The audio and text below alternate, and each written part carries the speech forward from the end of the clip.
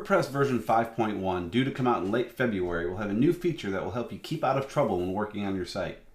This is Mickey Mellon with our latest episode of DigitalCast, your way to stay up to date on the latest in digital marketing. So when WordPress 5.1 launches in late February, it's going to have a new feature to help prevent the white screen of death. If you've used WordPress much before, you've likely encountered this issue after tinkering with some code or installing a plugin that didn't play nicely with other plugins. When this issue comes up, the only solution is to contact your web hosting company or log in via FTP and change things back to how they were before. This can take a lot of time or require technical skills that are a bit too complex. With this new feature in 5.1, WordPress will catch fatal errors so that you can still log into the admin area and work to fix the problem.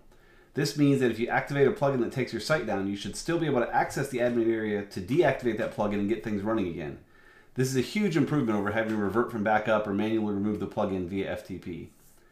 5.1 will also include some other neat features, such as integrating the Site Health Check plugin to help sites with various maintenance issues, as well as a PHP version warning for sites that are not up to date on that yet.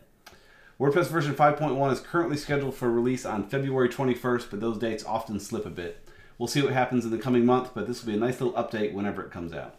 Thanks for listening. See show notes and other info at digitalcast.org, and we'll see you next time.